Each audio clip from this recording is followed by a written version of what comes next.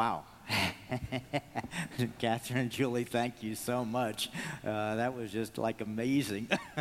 So I'll tell you, I don't know what else to say. That's just great. It is just spectacular. I can't, all the adjectives they're all there.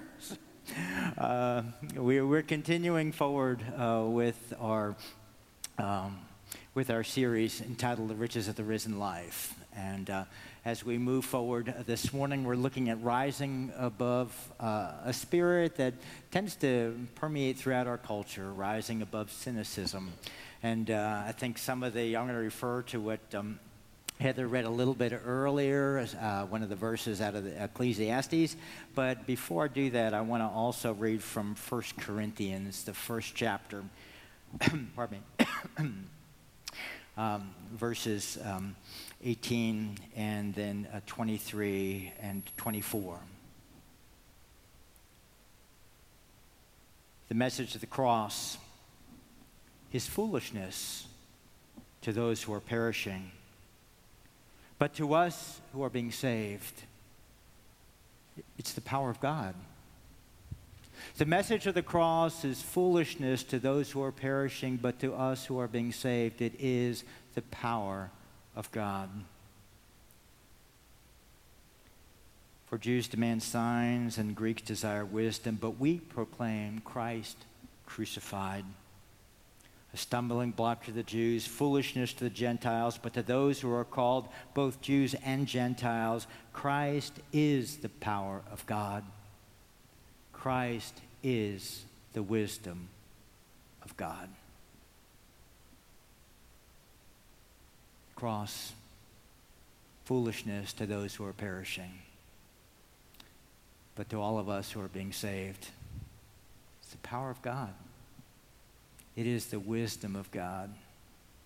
I believe it is God's answer to where Ecclesiastes found himself as he looked at the world and said, vanity of vanity, all is vanity.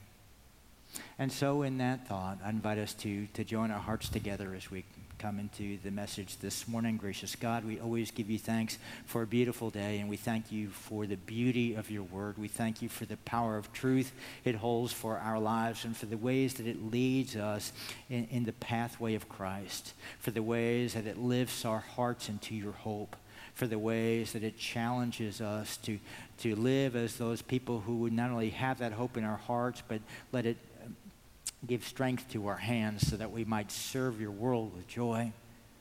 So, Lord, we ask that you be at work in each of our lives in this day in ways that this time of worship might again lead us into a time of working in your kingdom, and let it be all to your glory in and through Christ, in whose name we pray.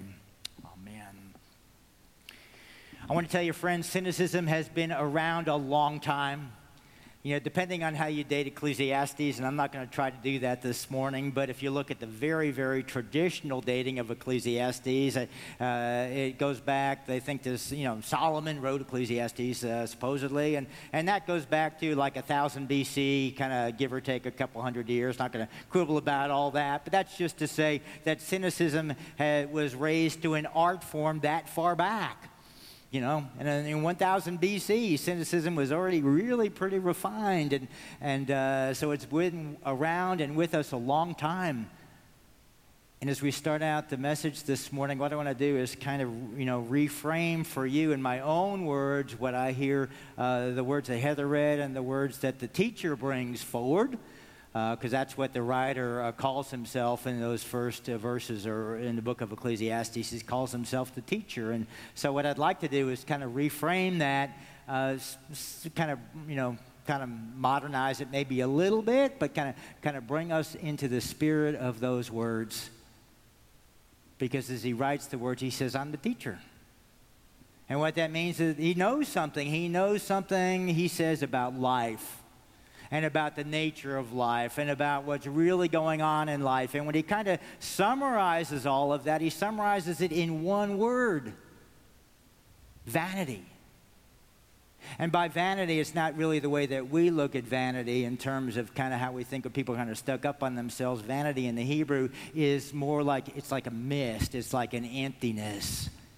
And so he says, no, really, when you look at life, it's all smoke and mirrors. It's all just this vapor, and what happens is the wind comes and blows it away, and then there's nothing to it. There's just nothing to life. It's just vanity. And he says, vanity, vanity, all is vanity, vanity. He does the vanity thing 3 times as if to kind of underscore that this is the nature of life. He says you just work all your life. You work your fingers to the bone. You just kind of invest your life in doing what you think is the right thing to do. He says when you get to the end of all that, what do you have? Nothing. Vanity, mist, vapor, smoke, mirrors. He says, that's what it all is all about. He says, people come and people go and they invest their whole lives like that. And when you look at what difference do they make? 0. None. Says you look at the way nature works. Well, hey, the sun comes up in the morning, goes as a business during the day, goes across the sky, shines its blessings on everyone, goes down to bed at sunset, kind of scurries around the other side of the world so we can get up in the morning and do it again, and do it again, and do it again. And he says, what difference does that make? None. The wind blows here and there and here and there and here and there, and just all the wind does is just kind of blow around. That's all it does, just runs the circuit. He says the rivers, they run to the sea, and they run to the sea, and they run to the sea. Does the sea ever fill up? No, it doesn't. He says, you know what? Just makes me tired. He says there is a great weariness in the whole thing. There is a great weariness in life. It burdens my soul. He says, I look at my life. I look at life. And life is boring. My own life bores me. There's nothing new that I see. There's nothing new that I hear. There is nothing new under the sun, and that is one of the famous lines from Ecclesiastes. There is nothing new under the sun. Somebody might say, oh, here's something new, or there's something new, and when you go to look at it, you know what you find? It's a knockoff. Nothing's new. It's just a knockoff. And that people, what they do is the generation comes along and, hey, they're going to change the world and they're going to do something great and they're going to make a difference. And they don't. And they're forgotten. At the next generation, it comes along. It has the same heart. It has the same spirit. It engages in that same world. And you know what? They are forgotten also. Vanity of vanities. All is vanity. I am the teacher. I know. That's how Ecclesiastes starts out. I tell you, if I got up and drank that with my coffee for breakfast, I would not be a happy person. I don't know about you. I can't imagine engaging every day with, kind of having that heart and having that spirit and say, well, that's the way, that's my approach to the world. That's my attitude. But I want to let you know there are people where that is their attitude. That spirit does kind of permeate around in terms of life. There are times in life where we can all get to that place where this does not matter, where I cannot make any difference. Nothing I do will ever change anything. You can get to that place. Cynicism is universal, and that's why Ecclesiastes is one of the most popular books of the Bible, not only among people of faith, but also among people who don't have faith, because it describes for so many people the condition of life. And what's really interesting to me is that that's not where people start out. Nobody starts out wanting to be a cynic. What happens is nobody writes in their high school yearbook, hey, I want to be the world's greatest cynic. Nobody does that. Everybody writes, well, this is the person that's going to, cure cancer, and this is the person that's going to be the most wild success in doing this, or this person is going to write the greatest, opera, or, whatever. I mean, you think about, where people start out. And you think about that freshness, and you think about that vitality. I tell you, I'm privileged to be on the board of ministry, which interviews candidates who are coming into the ministry, all the atoms of the universe as they come in, and it is just so encouraging to see the fresh spirit that they bring into the life of the church, the idealism, the enthusiasm. I mean, it is an incredible blessing to see what these young people bring into the life of the church. And the church is not unusual in that regards. I think about school teachers. I have a daughter-in-law who was a school teacher. I can think back when she graduated from North Texas, and she and all her classmates were come along, and man, they were going to engage the school systems and teach all those children and bring that blessing to all those kids. And I can remember, being with them in that graduation, how exciting that was. And I have friends who are physicians, and when they came out of med school, you know what? They were going to bring healing to a hurting world. And friends who are attorneys, and when they came out of law school, what they were going to do is set some things right in the world that needed to be set right in terms of justice and fairness. And even politicians. I don't want to badmouth politicians, but sometimes they sometimes that happens, Yeah, if you read the paper this morning about one of the candidates who's running for the mayoral position in Dallas, and it was so great. I've grown up in Dallas. I love this city. I want to serve this city. I thought, man, this is fantastic, to have somebody that brings that attitude, that heart to that responsibility, and you see all that, and you experience that, and then you ask yourself the question, in 5 years, where will that be? 10 years, where will that be? 20 years, where will that be? Where will that spirit be in their hearts and their lives? Where will those people be? And you know that they won't be at the same place. And you know that, and I know that. Because what happens when I look at kind of how life works, and maybe you see it too, I see kind of a general kind of devolution in things. And what I mean by that is people start out, they're running out into the world to challenge the world and to change the world, and that is great. And what happens when you do that is you run right into the world. You run headlong into the world, into the systems, and into the structures. And into the people that populate those systems and that structures that kind of like the way those systems and structures are. The status quo is for real. And the inertia is there big time. The inertia is kind of, these are the way things are. And so what happens is the idealist, as they run into the world, becomes a realist. And starts to say, hey, I begin to see how this all works. I begin to see how life really is. And so they begin to call themselves, again, a realist.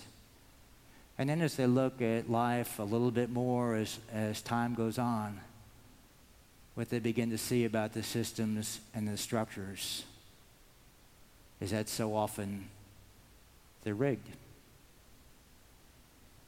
So often what happens is that there are winners and losers, and that is built into the system. And as those pockets of power and privilege are built into the system, what begins to happen, again, some people win and some people lose. And what you begin to see is that there is injustice to the poor. And what you begin to see is that there are crooked politicians. And what you begin to see is that there are guilty who commit crimes, who continue to commit crimes. And what you begin to see is that there's rampant materialism that continues to morph in degree that drives so much. And if you think that those things that I just named, those 4 things, come out of the headlines, which they do, they also come out of verses in Ecclesiastes. They date back 3,000 years in terms of that observation on life. And so when people begin to get to that place, what they say is, you know what? Life is not what I thought it was going to be. And the hopes that I had, they are never going to happen. And the dreams that I have, they're going to have to die. And so people then, when they start to get to that place, they go from idealism to realism to cynicism. Cynicism for me is a way that people protect themselves. I think what happens in cynicism is that there is a pain for having the dreams of your life and the visions of your life and the hope of your heart. There's a pain that happens when you feel that you have to let them go to be able to kind of be part of what is going on. And so people to protect themselves from that pain, what they do is they engage in a projection. And what they do is they take the pain and disappointment from their past and they project it into the future. And as they project it into the future, they project it onto other people around them. And so the way that a cynic's mind begins to work and the way that the rationale flows is like this: I'm not going to risk a relationship with you, because I know if I enter into a relationship with you, there's going to come a time during the course of that relationship where you are going to let me down, where I am going to need you, and you are not going to be there for me. Because that's the way it is, I'm not going to run that risk. And the cynic does not step up into opportunities for generosity, because what they do is they look at those opportunities and they say, you know what, I know that organizations are not good stewards of the resources that are entrusted to them. And that some of those organizations are even a sham. And since they're not good stewards and some of them are a sham, you know what, I'm not going to invest what I've got into those opportunities, in any of the opportunities. They shut it down. And what a cynic does is looks at life and says, you know what, I'm not going to invest my energy and my time and my efforts to make the world a better place, because the systems and the structures are all already set and not going to change. That's what a cynic does. Kind of has that kind of rationale about looking at life that protects them so they don't have to get engaged, so they don't have to be involved. And they isolate themselves, and you can already see there's a problem with that. You can already see there's a poison in that. You could see that cynicism is a cyanide to the spirit, and it is. And the problem is this, that just because we decide to retreat from life, we decide to withdraw from life, we decide I'm not going to risk and I'm not going to trust, that does not stop life from going on. Life continues to go forward. And as life continues to go forward, the only person that's getting hurt in this scenario is the cynic, because life goes on. You know, the opportunities are there, but they've taken themselves out of the equation. And so you see that, and you see the problem with that. And what the life lesson that I think is to be learned out of all of that, it takes courage to risk hope. It takes courage to hope. It takes courage to rise above cynicism. I tell you, friends, hope and trust are risks. You know, you can be disappointed when you hope. You can be betrayed when you trust. And visions, yes, they do make you vulnerable, because you can enter into them and you can find out they are not going to materialize. But just because those risks are there, that does not mean we should not engage in them. That does not mean we should not enter into those places with the courage that is given to us by the cross of Jesus Christ. Because here's what happens with that cross. A cynic looks at the cross and says, the cross is foolishness. It is foolishness. A cynic looks at the cross and says, I could have told Jesus, if you trust those 12 redneck fishermen, they will run when the time comes. They will let you down when the tough stuff comes. They will go I could have told you that. I could have told you that there's a mole in your organization who will sell you out for money. I could have told you that. 30 pieces of silver. That's the way it is in every organization. I could have told you that's the way it's going to be. I could have told you that if you go into the temple week in and week out and you talk about the kingdom and you take on the authorities, I could have told you it's going to cause trouble. That's what the cynic says about the cross.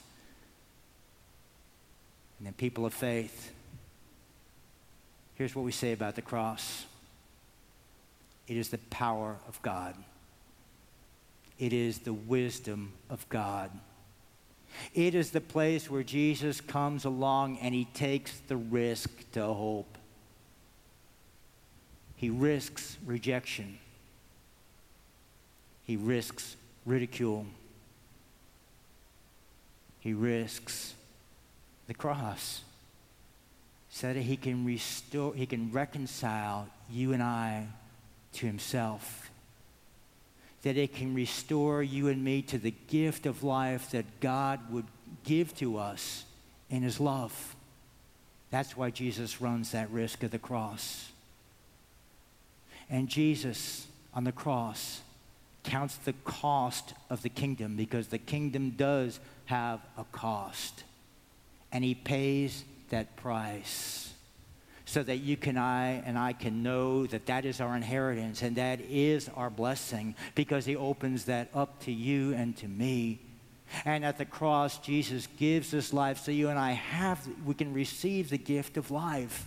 The cross is the power of God. The cross is the wisdom of God. And so when we come to those places in our lives where cynicism is creeping in, where we don't think anything can make a difference, where we say, I am giving up, this burdens my soul. When you find yourself at that place, what we do is we come and we cling to the cross. We cling to that place where Jesus had the courage to hope, and we find in the cross our courage to hope as a gift from God to you and to me, not in and of ourselves, but what God would give us in his Son, in and through our faith. In ways that as we find ourselves in that place in faith, what is embodied in Christ is embedded in you and in me.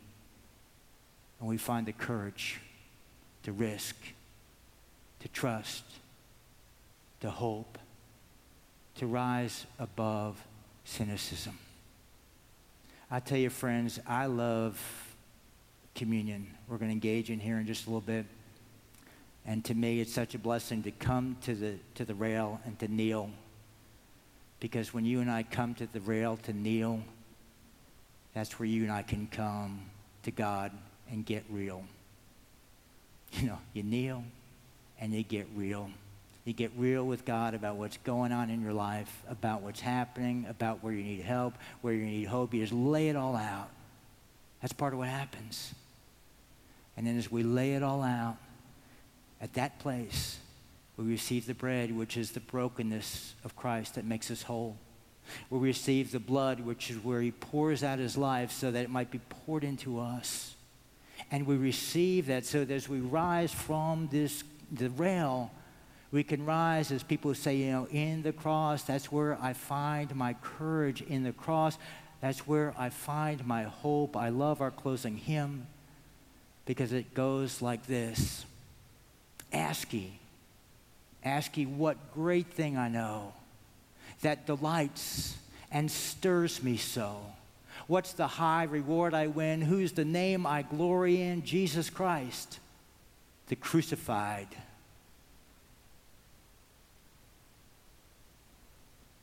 He is life and life to me.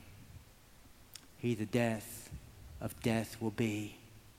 He will place me on his right with the host of light. Jesus Christ, the crucified. We celebrate that when we look at life, it is not vanity of vanity. All is vanity. It is, ask me what great thing I know. I tell you, friends, here is what you know. Here is what I know. That the cross is the power of God, that the cross is the wisdom of God. And in that wisdom and in that power, we have the courage to hope, and we find the love of God to rise above cynicism, to embrace life as a gift from God. In the name of the Father, and the Son, and the Holy Spirit, let us pray together. Gracious God, we give you thanks that we can come into our time of communion now to receive the blessing of hope that you would give by the power of your cross, that we might rise to the richness of life that you have for us in your Son, and that we might live in that richness, in that fullness, as a blessing for all those around us, in and through Jesus Christ, in whose name we've come, we worship, we commune, and we pray. Amen. Dear friends, as we come into communion this morning, it is not a Methodist table, a Spring Valley table. It's a table of our Lord and Savior, inviting all of us to come and feast upon the bounty of God's grace. As you come this morning, if you would want to receive the elements gluten-free, please let your server know, and we'll be glad to provide that for you this morning. And so let's join our hearts together as we come to the table. And those who are assisting, if you would come forward at this time.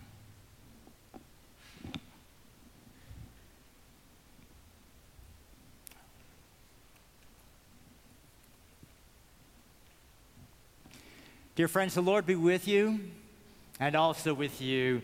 Lift up your hearts. We lift them up to the Lord. Let us give thanks to the Lord our God. It is right to give our thanks and to praise. It is right and a good and joyful thing always and everywhere to give thanks to you, Father, Almighty, Creator of heaven and earth. For you formed us in your image, and you breathed into us the breath of life. And when we turned away and our love failed, your love remained steadfast.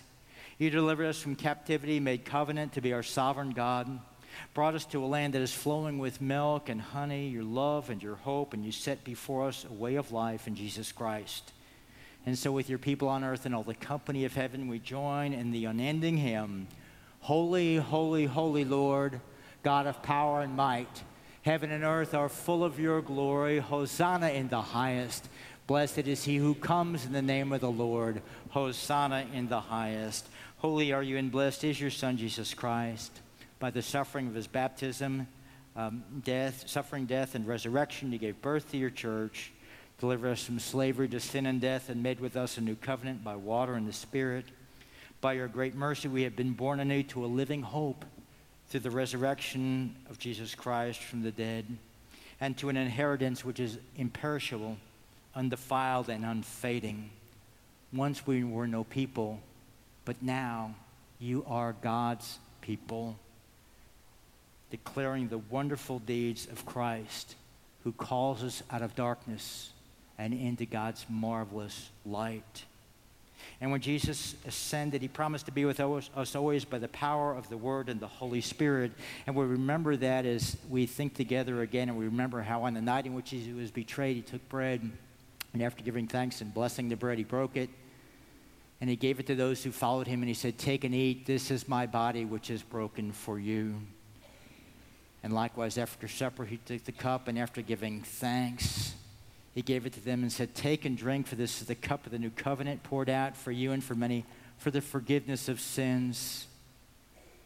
Do this as often as you shall drink in remembrance of me." Let us pray together. O Lord God, pour out your Holy Spirit on us gathered here and on these gifts of the bread and the cup. Make them be for us the body and the blood of Christ, that we may be for the world the body of Christ, redeemed by his blood.